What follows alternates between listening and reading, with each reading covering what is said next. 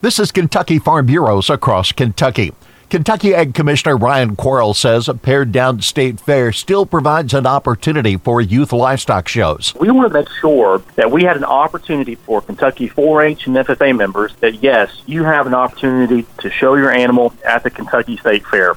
We've actually changed our rules so that you don't have to qualify for regional competitions. And so we think that we're going to spread out, follow the CDC guidelines, and give our youth an opportunity to show their animals. Quarles says spectators will be limited in the show arena. We are limiting who can be inside the buildings just to make sure that we don't exceed our capacity. And so if you're a spectator, please get online. We want you to have the opportunity to watch this at home. If you are at risk, we want to make sure that you have the opportunity to cheer on the people from your community. Shows will be live streamed and accessible at kystatefair.org under the Agriculture tab. This is Across Kentucky.